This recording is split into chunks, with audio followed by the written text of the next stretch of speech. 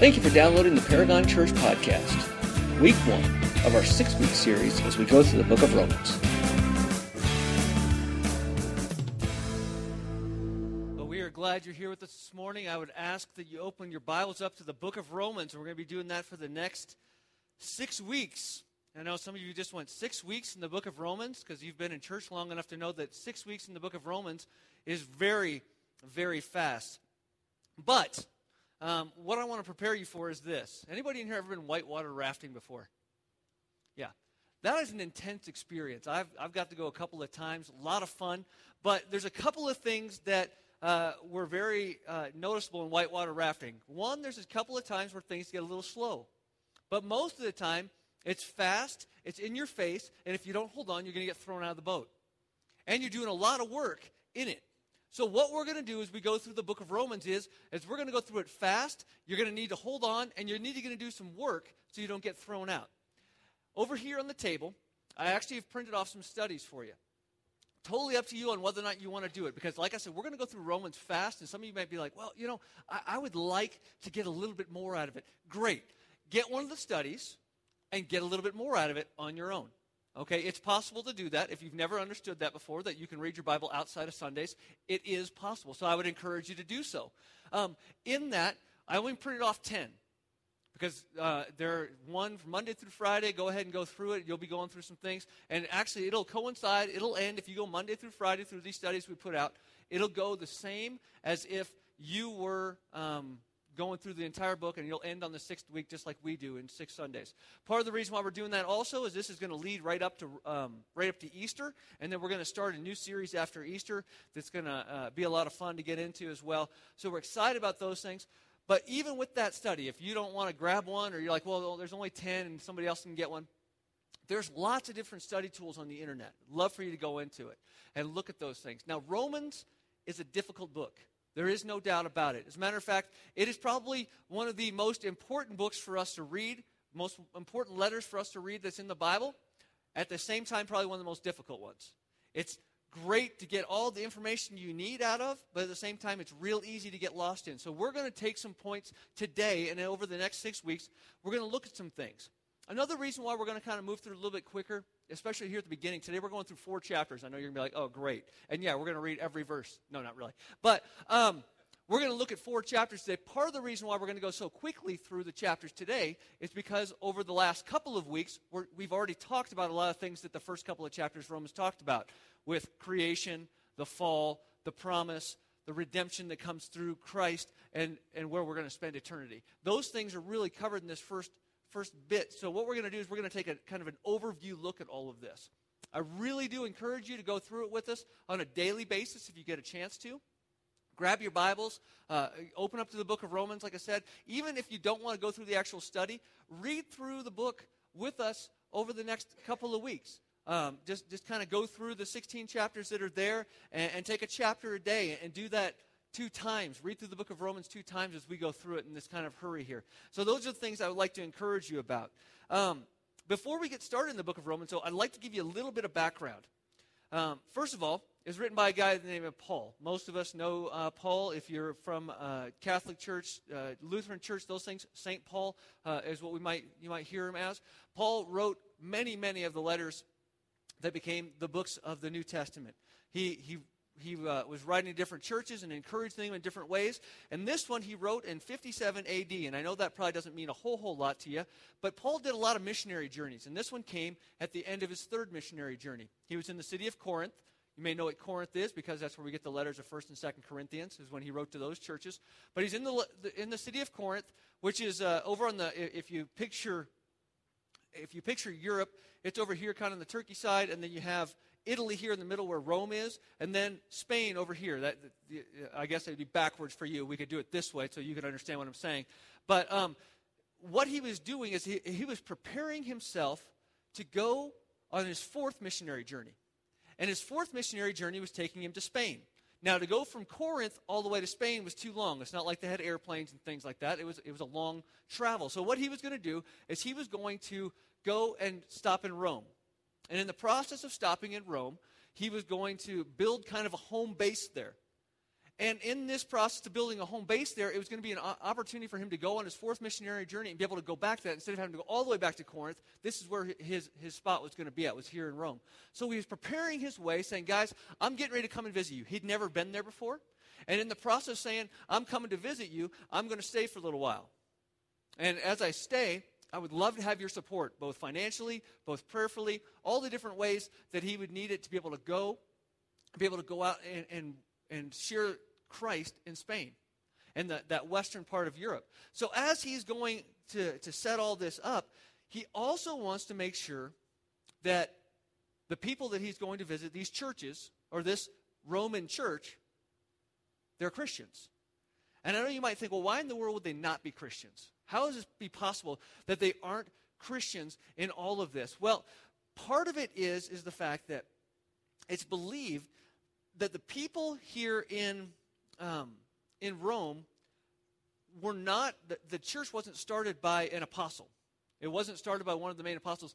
There were Jews and Gentiles that had gone up, as you read about in Acts chapter 2, and heard Peter preach at Pentecost. And when that happened, they got saved, so they came back to Rome and they started sharing it. Well, different than it is today, they didn't have a giant building to get back together to, like they just gone to this amazing conference and everybody got all this great knowledge and we're all going to sit down and share together and we're going to talk about how we're going to reach our city. They met in home churches. And some that were Jews, they met with other Jewish believers. And those that were Gentiles, they met with other Gentile believers. Well, the problem is they had taken things from here and there and all over the place.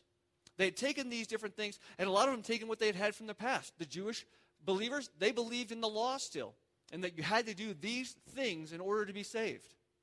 And the Gentile believers, they had come from this real worldly background, and it still were holding on to that because they believed in this thing that is called grace that we'll talk about some more, but they believed in this thing called grace and figured that, well, as long as I have a get-out-of-hell-free card, I can do whatever I want. So there was two different beliefs going on here, and Paul wanted to make sure he was setting them straight. Now, the fine line that Paul is walking is the fact that as he is there writing this out, he says, if I want support, I can't offend these people, because it's kind of like maybe what a politician would do. When you go out drumming up support, you don't go out there telling everything they've done wrong and why they need to give you support, right? You want to be on their good side to get support. Well, so Paul's at this fine line. He's in a bit of a pickle, I guess you might say. And as he's there and as he's writing this out, the good thing is that he's under the inspiration of the Holy Spirit. So everything comes out exactly as he wants it to do. He gives a greeting in the first 15 verses of chapter 1, and then he gets right to the main theme of exactly why he's writing this letter in verse 16 and 17 of Romans 1. So if you're in Romans 1, flip there. We're going to be reading from the NIV today. And if you don't have your Bible, we'll have it up here on the screen. It says, "For I am not ashamed of the gospel, because it is the power of God that brings salvation to everyone who believes, first to the Jew, then to the Gentile. For in the gospel, the righteousness of God is revealed." And if you write in your Bible, or if you're okay with doing that, underline that, because that is something that is very important about the book of Romans. This righteousness from God, this righteousness of God, it is revealed. And righteousness that is by faith from first to last, just as is written, the righteous will live by faith. And we see that in the gospel, it is the righteousness of God. What is this word righteousness? What is this that Paul is laying out in front of each and every one of us? What is it that he wants to see here? And as you notice, this word righteousness, honestly, we could spend an entire sermon on the righteousness of God and explain what it is. We could do that. We could sit here for 45 minutes and talk about that. They have classes in school that go on and on and on at Bible schools and in seminaries that will talk about nothing but the righteousness of God. I'm going to give it to you here in about 30 seconds. Okay? That's it. The righteousness of God is the fact that God is right and he is the perfect standard. Plain, simple, period. That's what it boils down to. God has a standard. It is the perfection. It is what we're aiming for, and none of us can measure up. That's what the righteousness of God is. So what Paul is saying here is for the gospel is the righteousness of God that is revealed. A righteousness that is by faith from first to last, just as it is written, the righteous will live by faith. What Paul is doing here is saying, to my friend the Jews, it's not about the law. And to my friends over here in the grace department and living by, well, we believe, but we're going to live how we want, your faith hasn't changed you. And he says, this is where we need to accomplish everything. I don't want to assume any single one of you is a Christian. That's what he's saying to all these people. Even though they go to church, even though they meet on a daily basis, even though some of them know Scripture very well, the Jewish people, they knew Scripture very well, he didn't want to assume that anybody was a Christian. And at that point in time, they weren't called Christians, they were called followers of the way. So he didn't want to assume any of that. This God being righteous and that he's perfect and his standard is there, he wants to lay it out very clearly. So the cool thing is if as you look through the book of Romans, he really appeals to it from a lawyer's sense of view. Now, some of you may not like lawyers. Some of you may be lawyers. So I'm apologizing if anybody here doesn't like you. But the whole thing is he comes at it and saying, here is the case that I want to present to you. God's righteousness is the standard. In order for you to follow, in order for you to be a follower of a way, to be a Christian, you need to meet up to that standard. You need to meet up to this perfect, righteous standard. Unfortunately, none of you do. So he gives this cure on how to make it all happen. Well, the righteous will live by faith. And he had two passions, really. As he was writing out, he had two passions that he really, really was passionate about. And these are the two passions that we should be passionate about as well. Number one is to see people come to know Christ. That was his main passion in it all. And number two is to see those Christians, those followers of the way, grow in their walk and come closer to Christ. So really, he is laying it out here saying, the first thing I want to make sure is that you guys understand who Christ is. And second, I want to make sure that you guys understand how to grow closer to him. Why Christ died on the cross. Because there was a lot of, well, he died on the cross, but we need to do this also. And there was nothing that was added to any of that. So much like today, people in Rome struggle with law and grace. The idea of what do I have to do versus what did God do? What did Jesus' death on the cross really accomplish? And what did it really mean? Paul says, here's the answer. It's about faith. Here's the answer to your question. It is about faith. It's not about the law. It's not about what you do. It's not about how you do it. It's about faith in Jesus Christ. And that is how we are saved. That is how we are saved from this disease that we have. And of course, the funny thing is he lays out the cure before he ever gives them the disease. So what he has to do next, he has to lay out the disease. What's going on with everybody? And that's where Romans 1:18 picks up at. Romans 1:18, he's really laying it out with the Gentiles first. It's funny because you'll see the word they, their, and them over 25 times in the next about 14 verses that we're going to read. And as he says that, he is pointing specifically at the Gentiles. And because he keeps saying they, because he himself was a Jewish believer. So he says they, them, and their, pointing at the Gentiles. And the funny thing is as he is saying it, you can almost picture the Jewish people who, and I guess the best way for us to do it today is to say, if you were going to be a Gentile, it'd be like the people that are outside the church, the worldly people, the people who live in the flesh. Whatever we want to say, whatever Christianese type term we want to use, that is what a Gentile would be, is the people who live outside of the church and live outside of God.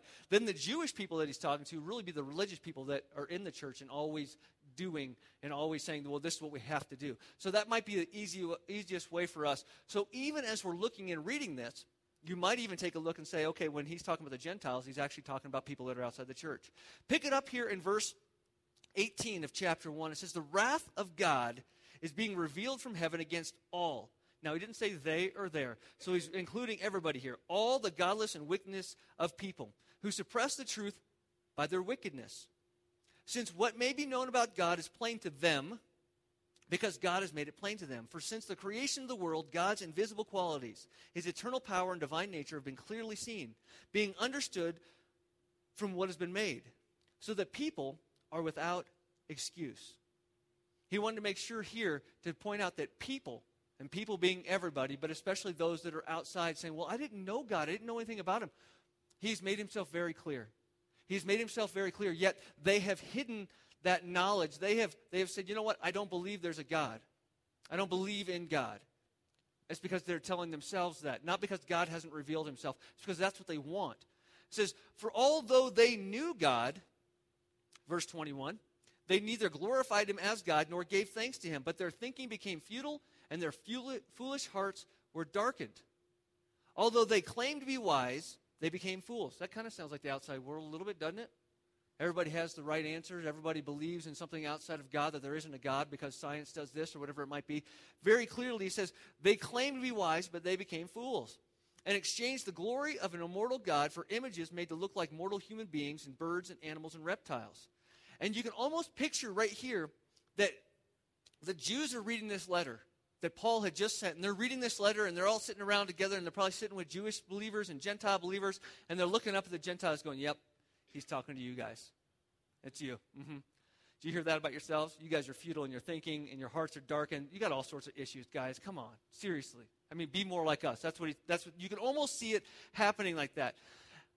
The thing is he says, there's a result that comes because of their thinking and their actions this way. It says, therefore, God gave them over. And as it says that, there's 3 different times that it says in this passage that God gave them over. Here's the first one. He gave them over in sinful desires of their hearts to sexual impurity for the degrading of their bodies with one another. They exchanged the truth about God for a lie, and they worshiped and served creative things rather than the Creator, who is forever praised. Amen. Because of this, God gave them over to shameful lusts. And yes, I'm just going to give you a little heads up that if you need to plug your kids' ears, we're going to talk about homosexuality right here, okay? It says this. It says, God gave them over to their shameful lusts. Even their women exchanged natural sexual relations for unnatural ones, in the same way that men also abandoned natural relations with women and were inflamed with lust for one another. Men committed shameful acts with other men and received in themselves the due penalty for their error.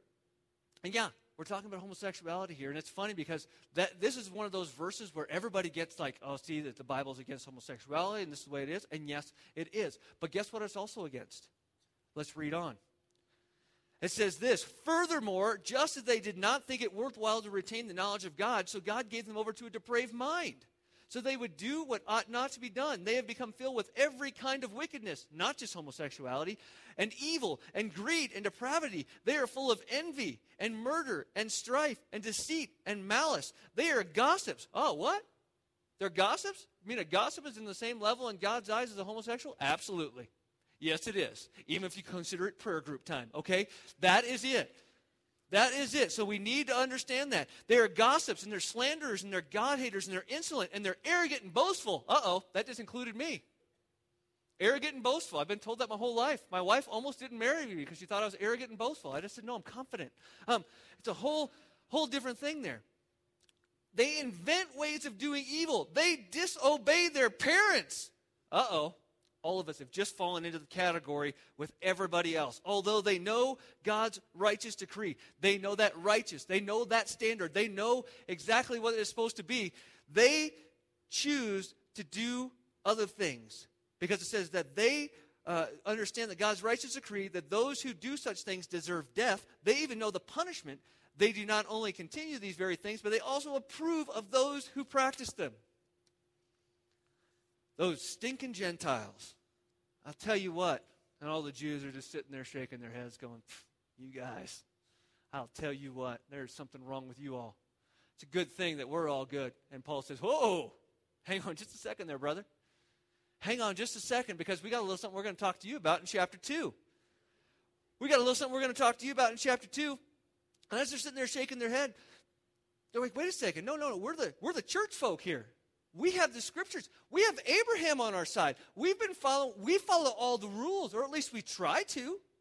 We have rules and we live by them. Those guys, they don't even have rules. They just do whatever they want. And God gave them over to do whatever they want. Because he said, you know what? I'm tired of this anyway. You guys do whatever you want, and you guys suffer the consequences. But the Jews, we don't do that.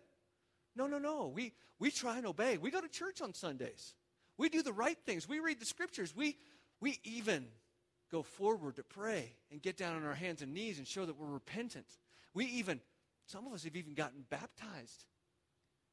We've done all the outward things that need to be done. And that's what he's saying is, well, guess what, guys? Just because you've done those things doesn't make you a follower of the way. He says, you, in Romans 2, chapter 1, talking to the Jews now, therefore have no excuse You who pass judgment on someone else, for whatever point you judge another, you are condemning yourself, because you who pass judgment do the same things. Uh-oh. Wait, you mean just because we follow most of the rules, because we break one, means we're like them? The answer to that question is absolutely, positively. Okay? That's exactly what it is. He says, now we know that God's judgment against those who do such thing is based on truth. So when you, a mere human being, passes judgment on them and yet does the same things, do you not think you will escape God's judgment? Or do you show contempt for the riches of his kindness, forbearance, and patience, not realizing that it is God's kindness that is intended to lead you to repentance? Not your good works, but God's kindness that is intended to lead you to repentance because of your stubbornness and your unrepentant heart. Basically saying things because you think your good works and your rituals are going to get you there and you don't need God. You are storing up wrath against yourself from the day of God's wrath, when his righteous judgment will be revealed. When his standard is revealed and you don't measure up, you're in big trouble. I'll never forget, a couple years ago, we got to go to SeaWorld over in San Diego. And Camden this week, he broke the 105-foot club. 100 pounds, 103 pounds, 5 foot in 5th grade. And I was like, holy moly, that's a big kid. But a couple years ago, he wasn't quite there. We went to SeaWorld, and there was this Atlantis ride that had this huge, boat, but it dropped, and you had to be 48 inches tall. And he was 47. And we're like, here, we're going to get you some stuff in your shoes and give you that little bit of height, and we're going to spike up your hair. And he went, and his hair touched the bottom of the 48-inch thing. We're like, yeah, he's in. And sorry, he's not tall enough. And he was trying to do everything, and they kept pushing him down. He's trying to get up on his tiptoes because he really wanted to go. And the whole time he was there, it didn't matter because he didn't measure up. Doesn't matter how hard he tried. He wasn't going to be 48 inches tall. It's that way with us and God. We think, well, as long as I do this, I can measure up. His standard is much too much for any of us to do on our own. It is plain. It is simple. Romans says it. The Bible, it's clear throughout the New Testament. We cannot do it on our own. And he wants to make sure, Paul wants to make sure, as he's getting ready to go to Rome, and he's laid it out with the Gentiles, he's now laying out the Jews, if you guys are firmly grounded in the belief in Jesus Christ that he is your Savior, there's some things we need to help you understand. And one of them is your good works aren't going to do it. There's not a giant scale in heaven that when you stand before God, he's going to say, okay, here's all your good works on this side. Here's all the bad things you've done. All right, you're good. Come on in. And if it goes, a door opens and you fall through the floor and you go to hell. That's not the way it's going to work. It's not that way at all. And he wants to be very clear with that. And he says, for the day of God's wrath when the righteous judgment is revealed. Skip down to verse 9 of Romans chapter 2. It says, there will be trouble and distress for every human being who does evil. For the first Jew, then for the Gentile. Now there's some confusion here that I see, and this might be some places where some of you might get lost. Because it says here, but glory and honor and peace for everyone who does good. Wait a second, you just said it wasn't about doing good.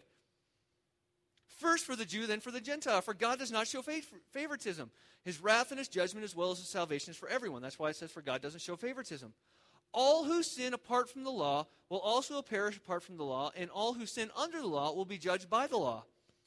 For it is not those who, listen to this, not those who just hear the law who are righteous in God's sight, but those who obey the law. Okay, you're talking about doing again. They'll be declared righteous, right? So isn't that a little confusing? You just said it's not about what we do, but now you're saying it's about doing the law and doing these things. It's not about just hearing, but also doing. Let's go on to verse 17 and see what it says. Now, you, if you call yourself a Jew, if you rely on the law and boast in God, if you know his will and approve of what is superior because you are instructed by the law, if you are convinced that you are a guide for the blind and a light for those who are in the darkness, kind of talking to the church folk here.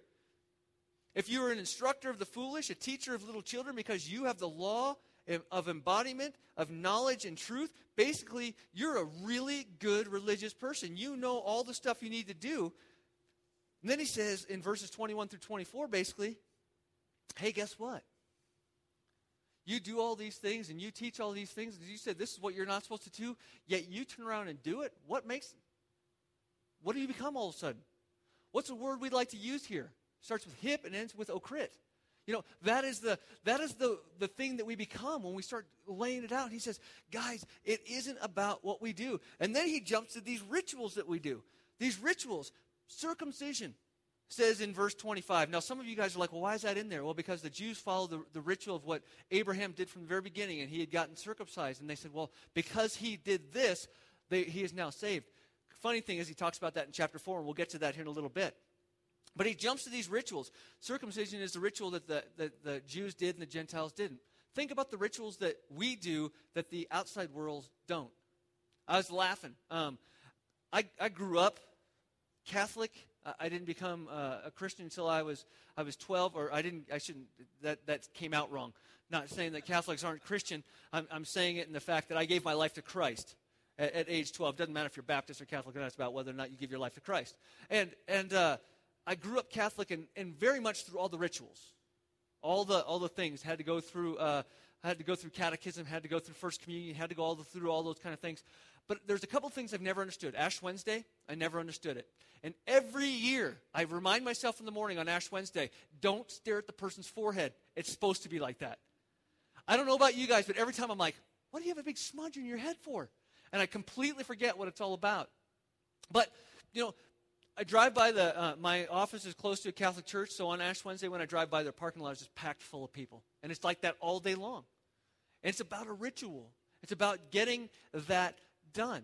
And it's funny because as I also leave every time I go, I always watch people because I have to sit at a stop sign as people go by in front of the Catholic church. And so many people will do touch the roof of their car as they drive by. And I'm like, what's that all about?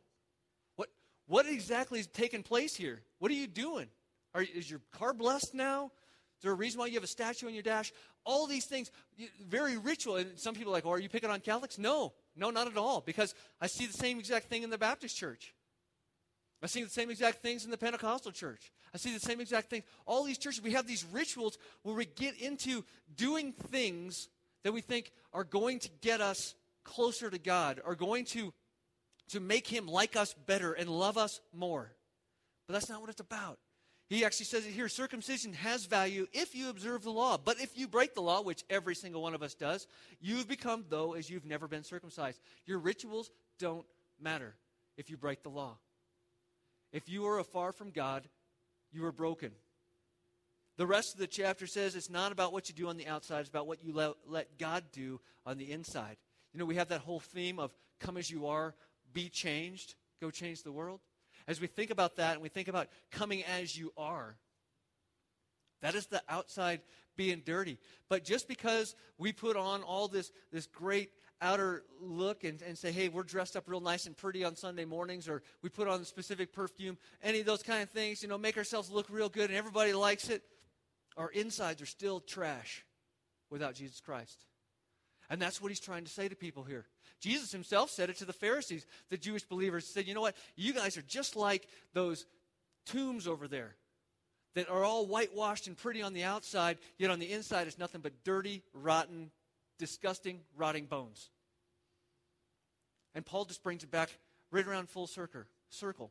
So what he is trying to do, and Paul, like I said, he's taken this as a lawyer. He says, okay, guys, my case is that we have to be justified by faith. Our righteousness in God is not good enough. Our goodness is not good enough when we compare to God's standard. But if we have faith in Jesus, it changes everything. It changes everything. Here's where the Jews are wrong. Here's where the Gentiles are wrong. And he lays all that stuff out. And as he's laying it all out, we get into chapter 3, start picking up in verse 9. Because he says, you know what? After all these things I've said to you, what shall we conclude then? Do we have any advantage? Not at all. For we have already made the charge, the Jews and the Gentiles are all alike under the power of sin. All of us are sinners. As it is written, there is no one, what's that word? Righteous. There's nobody who has a good enough right standard. Not even one. There is no one who understands. There is no one who seeks God. All have turned away. All have together become worthless. There is no one who does good, not even one. Not even one.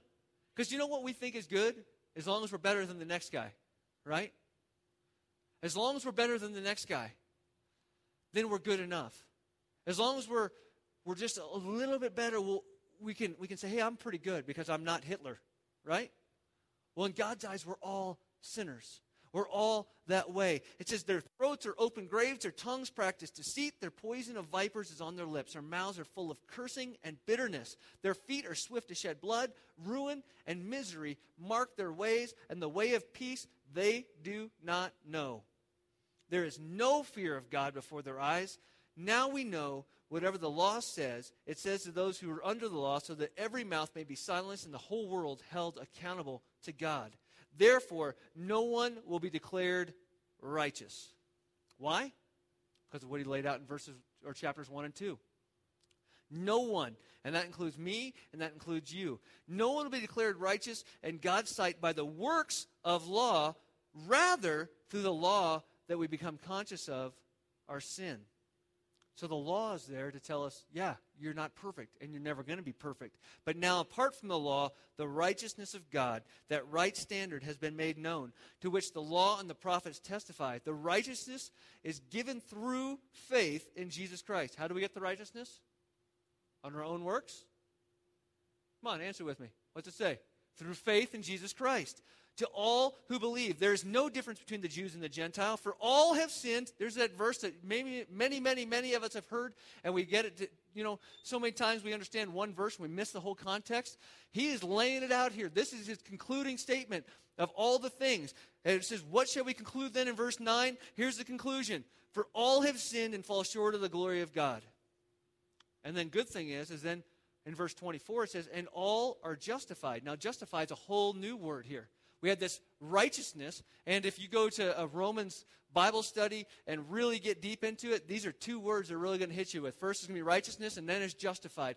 Once again, we could do sermons on just being justified and what justified means, but I'm going to give you a real simple, easy way to remember what justified is. Justified means is just as if I had never sinned.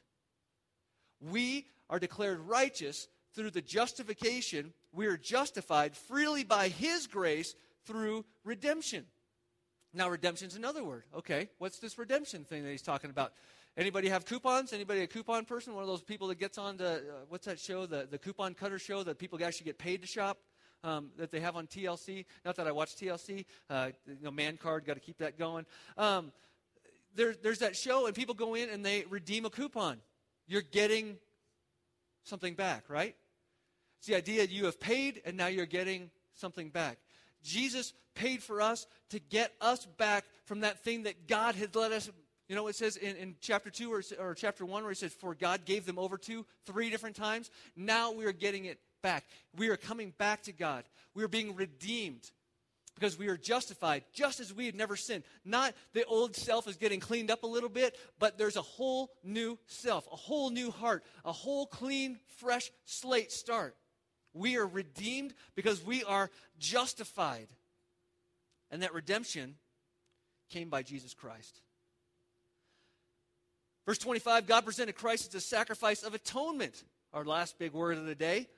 Christ made it possible for us to be reconciled because He paid the price. He was the atonement for our sins. How did He do it? Through the shedding of His blood to be received by faith. He did this to demonstrate His righteousness because of His forbearance. He had left the sins committed beforehand unpunished. He did it to demonstrate His righteousness at the present time, so as just to be as the one who justifies those who have faith in Christ. We are justified by faith. So then, where is the boasting? It is excluded. Because of what law?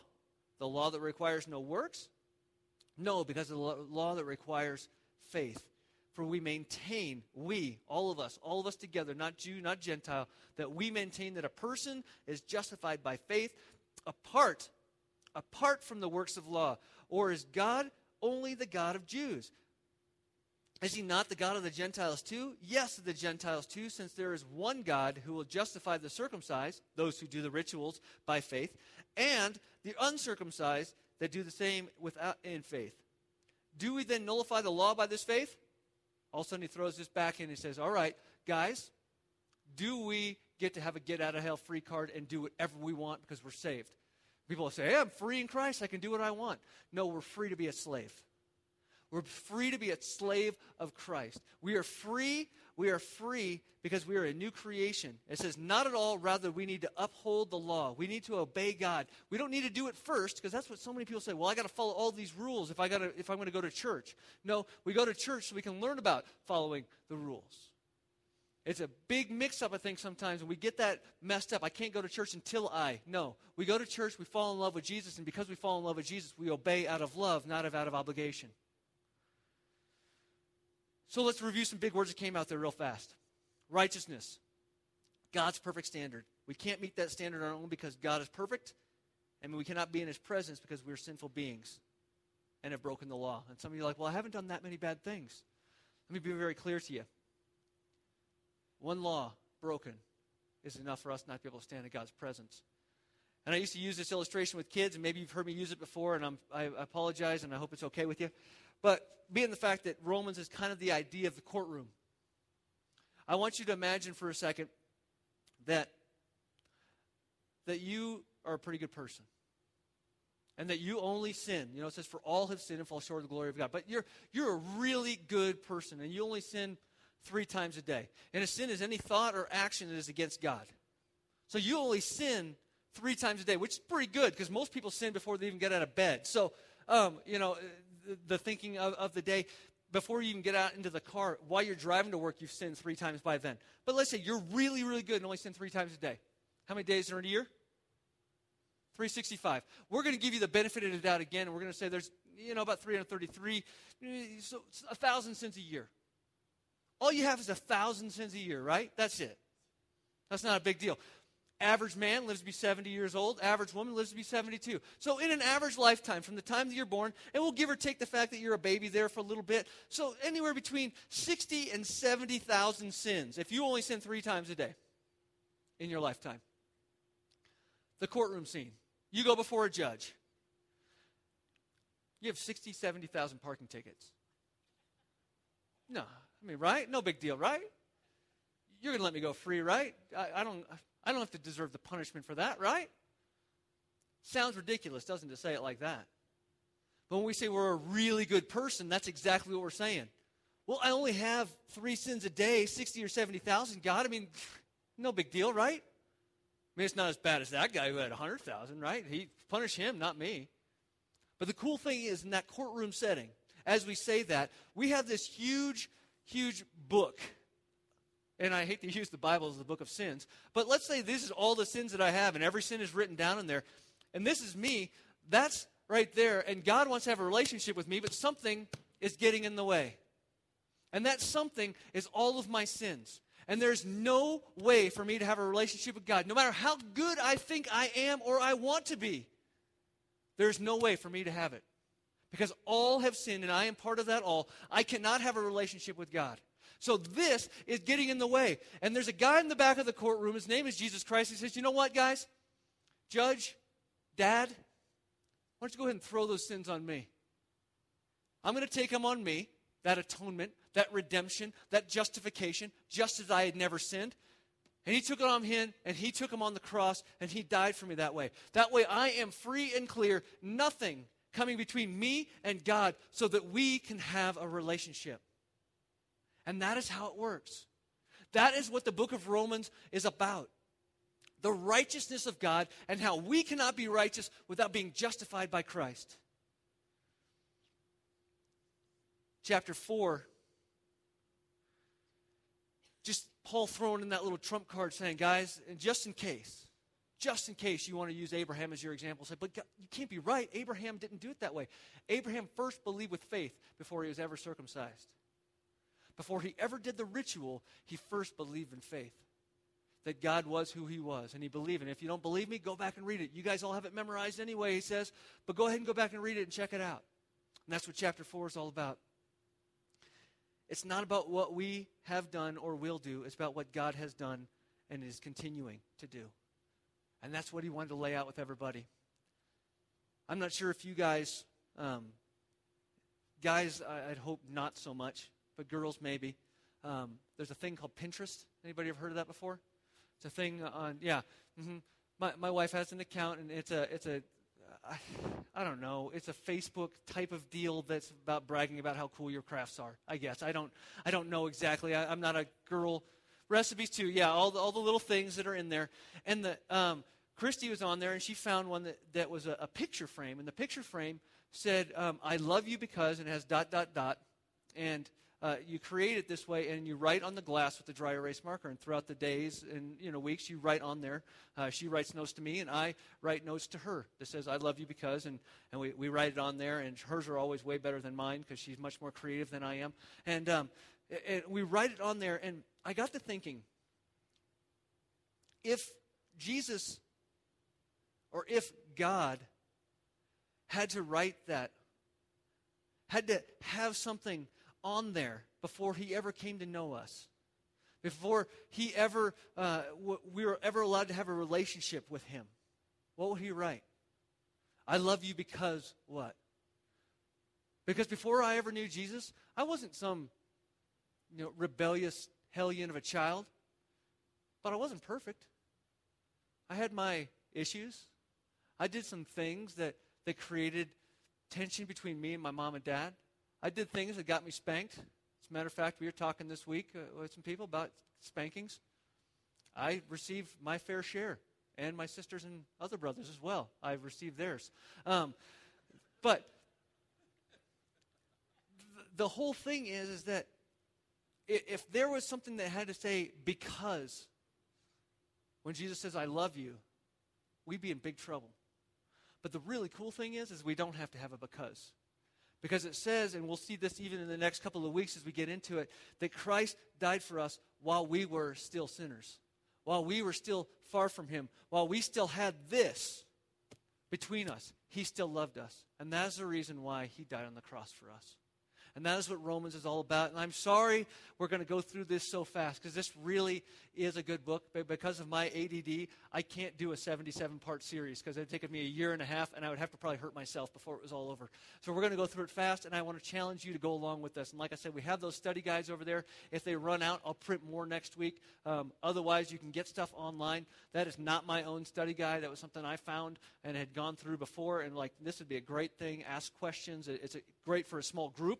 It's great for if you want to get together with your family. It's great for an individual. So I'd challenge you to do that. Grab those. If you want me to, I can even email it to you or tell you where to download it from. If you'd rather just have it online in the PDF version, that is fine as well. But I want to challenge you to do that.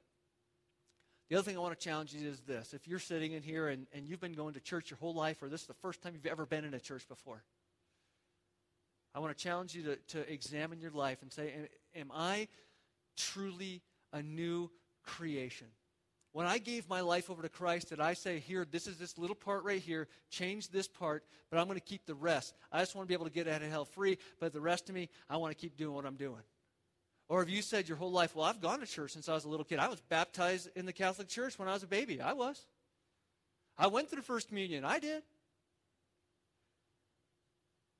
I've gone to catechism. I've done all the things that I have to do. I've even walked the aisle. I've gone forward in church. And I'm not sure if you're from an old Baptist church, but that was the way you got saved, was you walked the aisle. You know what? That's not how you get saved. You get saved by accepting Jesus Christ as your personal Savior. And you let him change your life. You allow him to change your life. Not just clean up a little mess that you think needs to be cleaned up, but have a whole new heart. A great way I was going to bring out a bowl of pudding out here, but I decided that probably wouldn't be the best idea because some of you might get disgusted by it. But I used to use this example as well. When you have pudding, I really like tapioca pudding. I don't know about you guys. There's something about the little fish eyes that are in it that are so good.